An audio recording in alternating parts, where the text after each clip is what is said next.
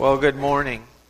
We are entering into the last feast that we're going to be talking about, although it was the first one that the Jews would have participated in the spring. For them, it would have been a more exciting feast. In fact, in many ways, it was kind of like our 4th of July, in the sense that there was independence that was gained and reminded of through that time. We remember the 4th of July with fireworks. Our independence was gained as a country, as a nation. They would look back on the Passover, and in some ways that was their independence. It was then that they were reminded that God had brought them out of Egypt as slaves, brought them through the desert and into the land that was promised. And so it was with great excitement that they observed the Passover.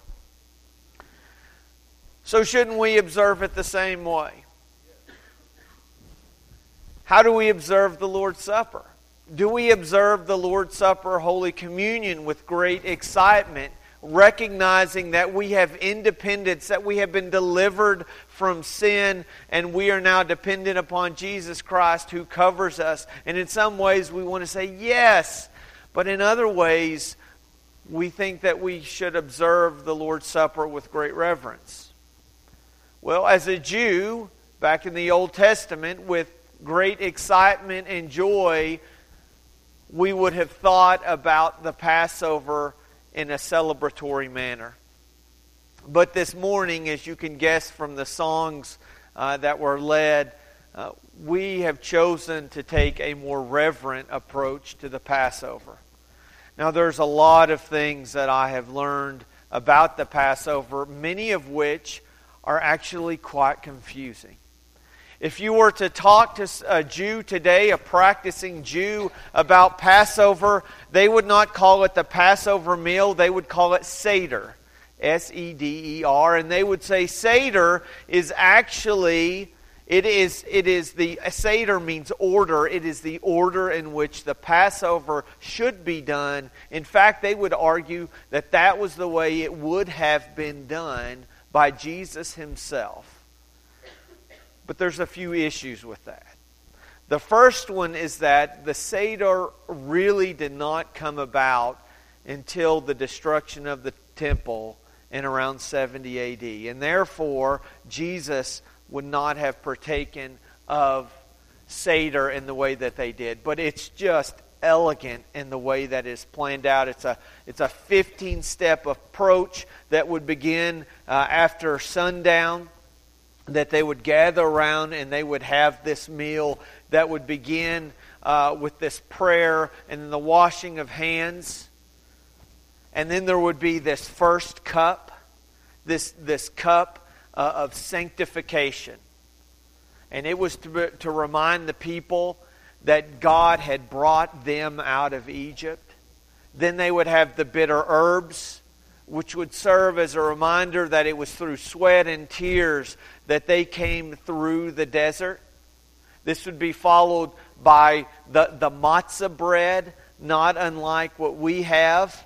It would be somewhat similar. It had the striped appearance and it had the holes in it. And people would later say, well, this would be a reminder of Jesus who was striped for our sins, and the holes would represent the way that he was pierced.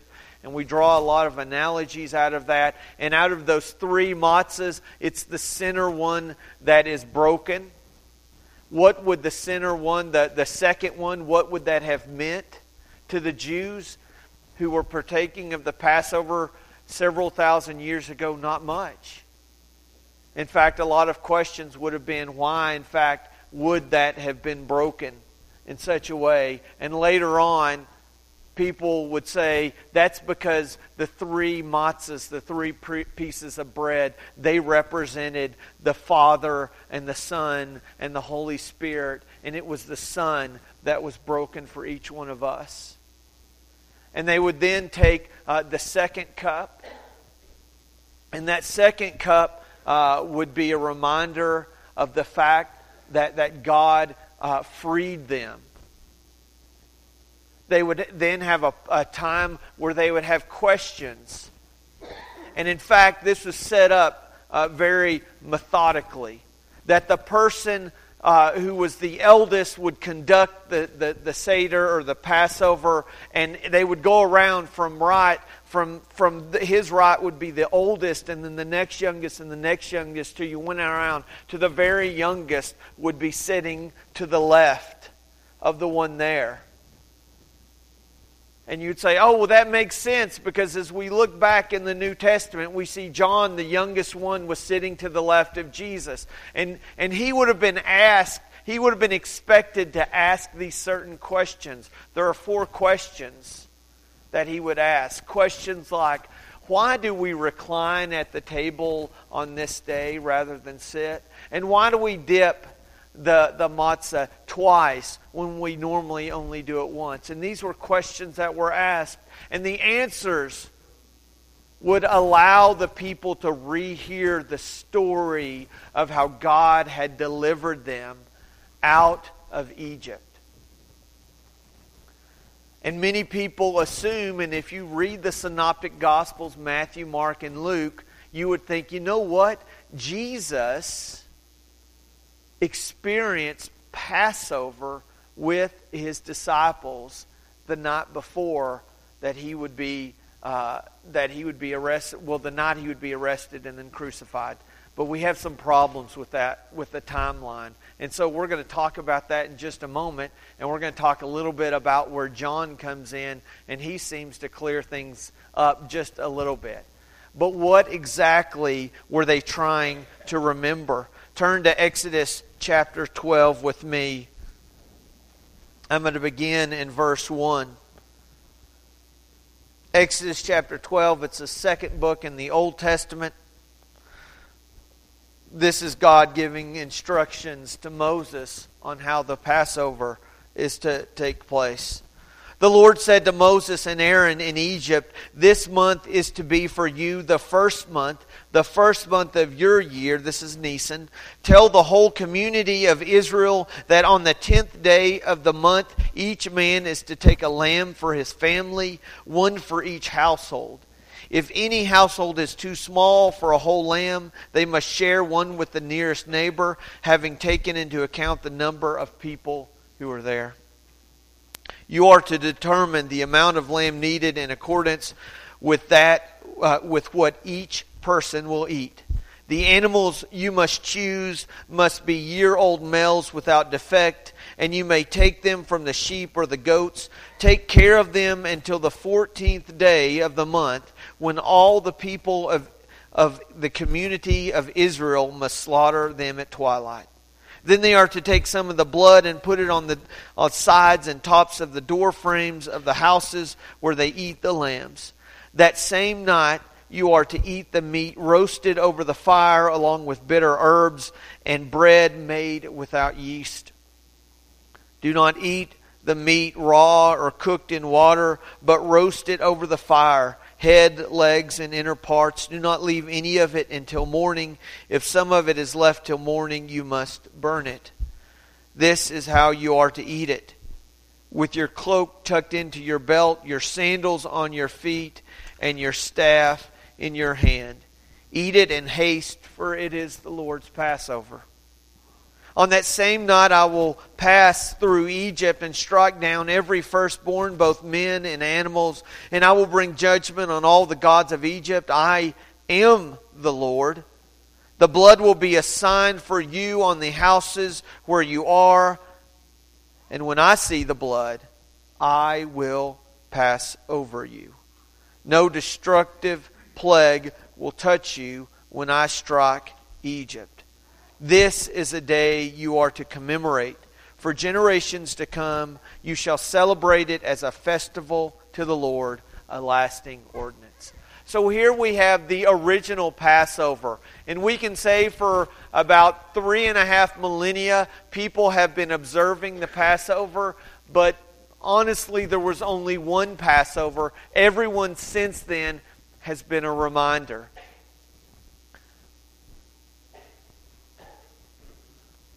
But that was Old Testament. Did Jesus participate in the Passover? Well, of course he did. Did Jesus observe the Seder like modern Jews do today? Most likely not. Those came on a little later. So what's the real significance of the Passover?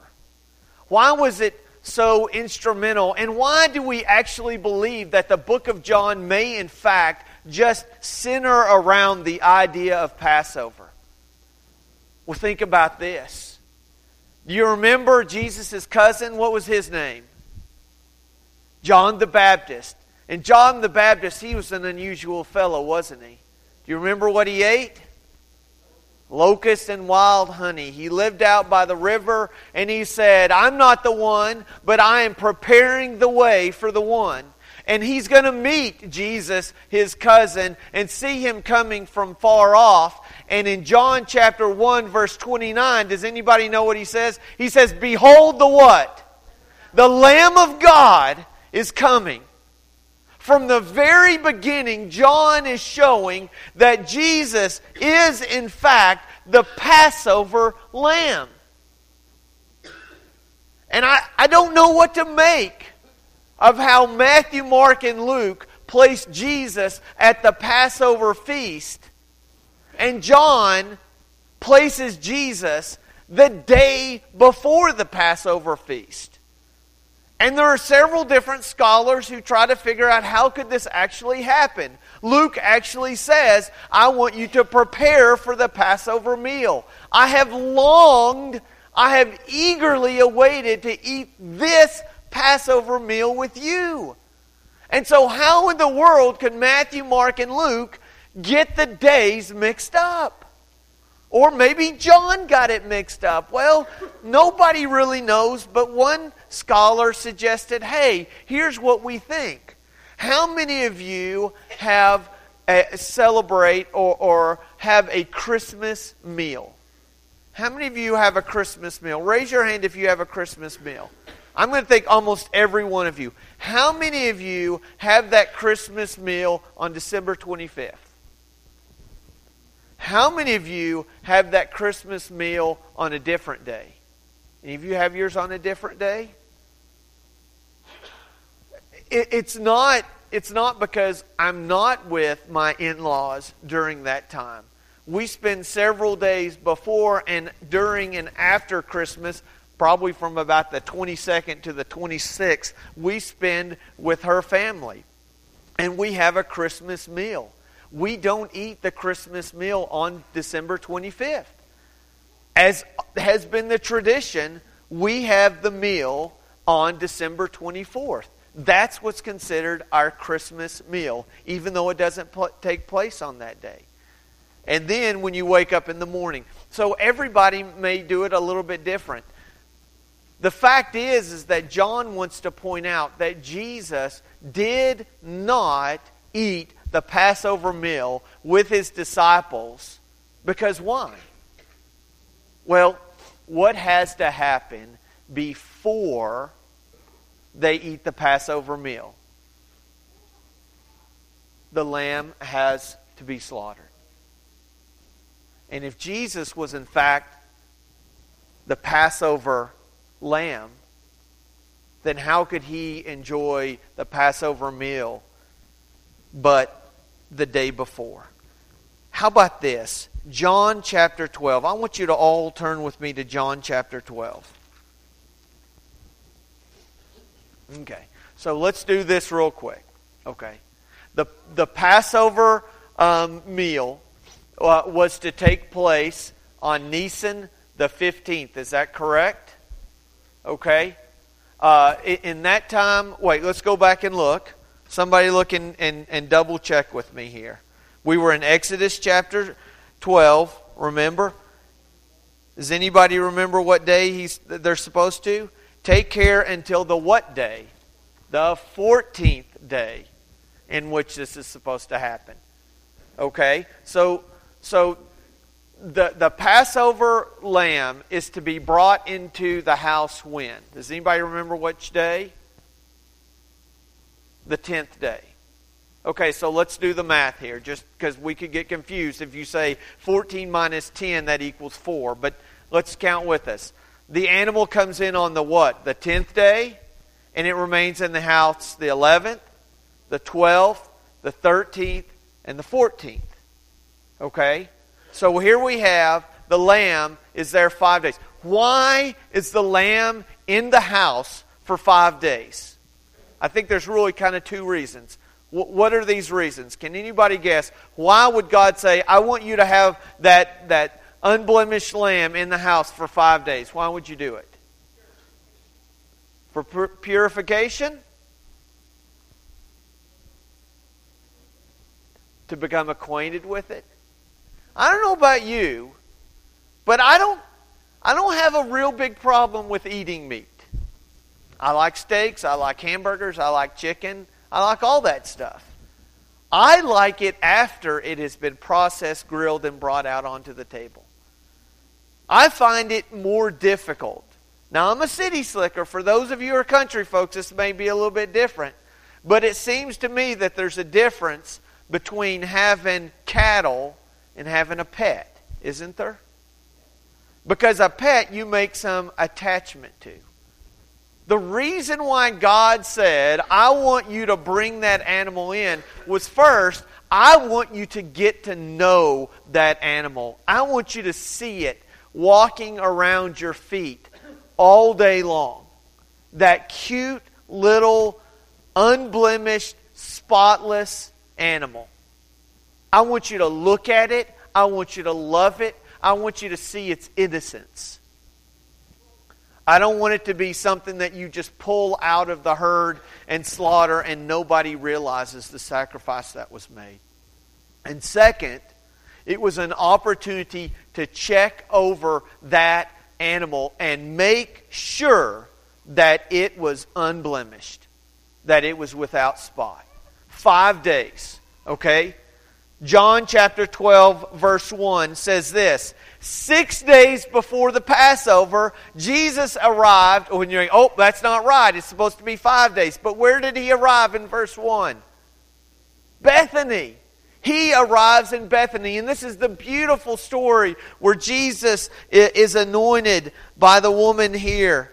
And they're all upset about it. And Jesus says, leave her alone. It's right that she does this. Now, look down in verse 12. What happens? The what? The next day. We're holding up 6 days before the Passover. You take away 1 day because it's the next day. And what happens? Jesus enters in Jerusalem 5 days before. And what's the purpose of the lamb to be brought in the house? For people to get to know it and for people to inspect it and make sure that it is worthy to be called unblemished. Do you know what happens in the next few chapters of John? Well, we're going to have this time in John chapter 13 where he's going to wash the feet of his disciples and he's going to partake of a meal which we don't believe is to be the Passover. But what happens before that and after that? Lots and lots of questioning. People are trying to figure out if Jesus could in fact be the Passover lamb. That they don't really know this. But God has set it up in such a way that Jesus is going to arrive in Jerusalem. He's going to show up to be the Passover lamb. And just like a family would inspect a lamb to make sure it's spotless, here we have the Pharisees and the teachers of the law and other Jews are scrutinizing Jesus and they're trying to find something wrong with him. And here's the most amazing part we have.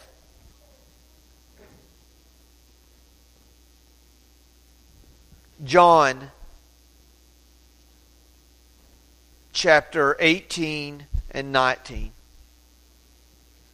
Jesus finds himself before Pilate.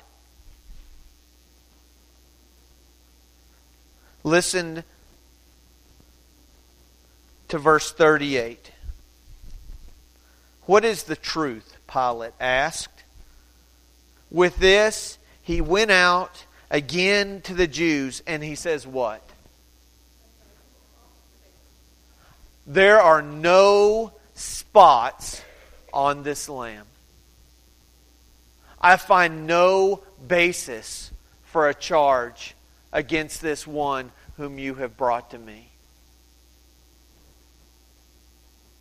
Throughout the 5 days Jesus was in Jerusalem, it was just as if he was the Passover lamb. Isaiah chapter 53, remember, says this: "We all like sheep have gone astray, each has turned to his own way. The Lord has laid upon him the iniquity of us all." Verse 7, "He was oppressed and afflicted, yet he did not open his mouth. He was led like a" what? "A lamb to be slaughtered, as a sheep before her shearers is silent, so he did not open his mouth." Jesus is the Passover lamb, prophesied as to be the one who was to come. 5 days before the Passover, he entered in. The night before, or the night that he would be arrested and the night before he would be crucified, he was with his disciples. And he sat down to a meal. And it wasn't time for the Passover meal. That was the next night. The next day they would get up, which this is a little confusing again, because once it was dark, it was that next day for them. The next day began at 6 p.m. But at that night, he would sit down and he would break bread with them. And he would drink from the cup. And he would talk about that the bread represented his body. And that the wine represented his blood. And they sang a song. And they went to the garden. And he was arrested.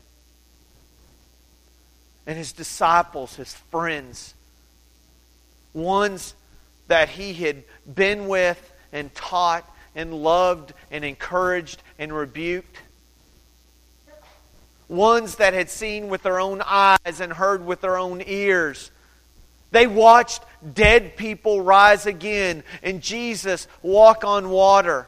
They watched multitudes being fed with just a few fish and some loaves of bread.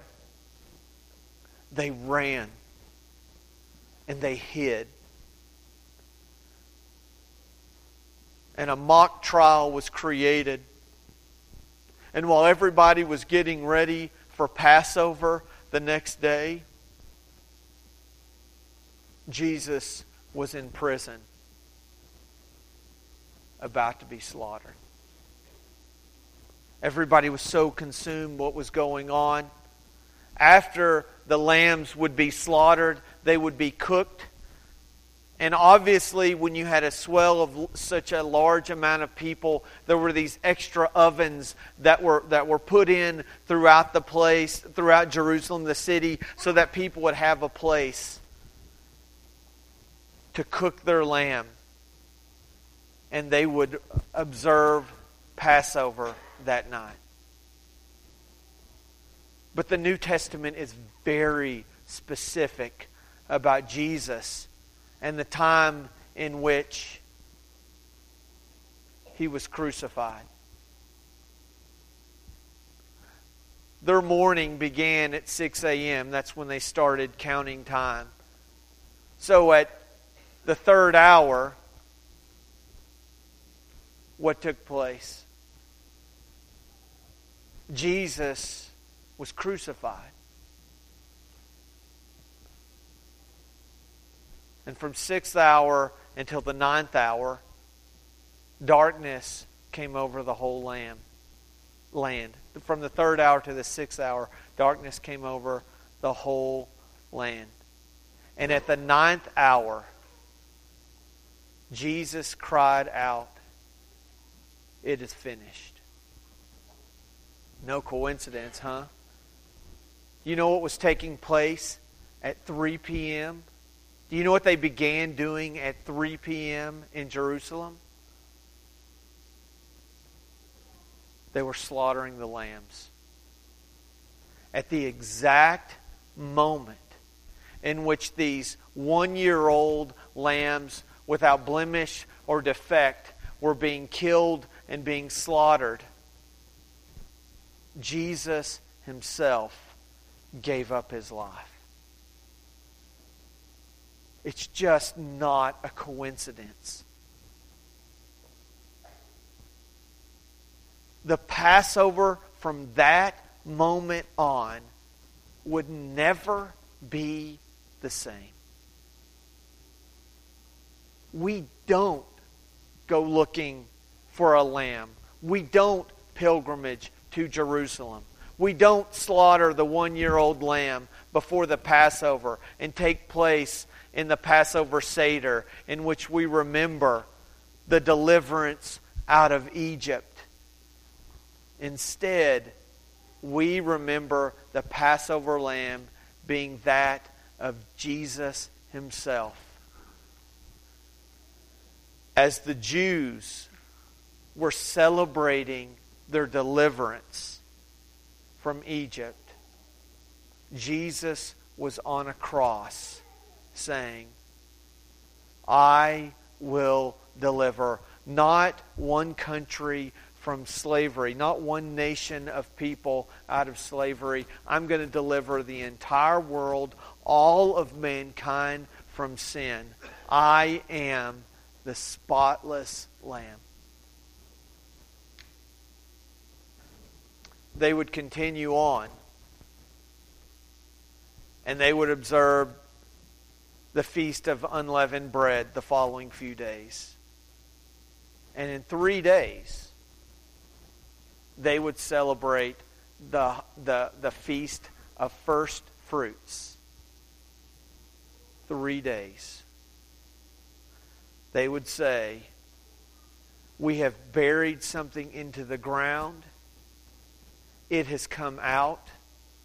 And we are celebrating what God gave us. That's the Feast of First Fruits. And next week, we're going to talk a little bit about what God buried and rose up out of the ground, and why we celebrate Jesus as our Lord and King. Tomorrow, people will be celebrating their Passover Seder. And I encourage you to continue to do some research on that. There are many books. I have quite a few resources if you're interested in that. I would encourage you, at the very least, take an opportunity this week. Every day, I encourage you to be intentional about what is taking place and what took place several thousand years ago. I grew up in a faith community where the only thing Easter was a big bunny who hid colored eggs. But there's something bigger to that story than searching for Easter eggs. It's something about finding a God who loves us. I'm going to ask that this week you be in deep prayer as we get closer to Easter, and we invite people in to join us this next week. I encourage you to help be in prayer with the rest of us as we try to show them a God who can rise from the dead and change lives. If there's any way we can help you this morning, please come as we stand and sing.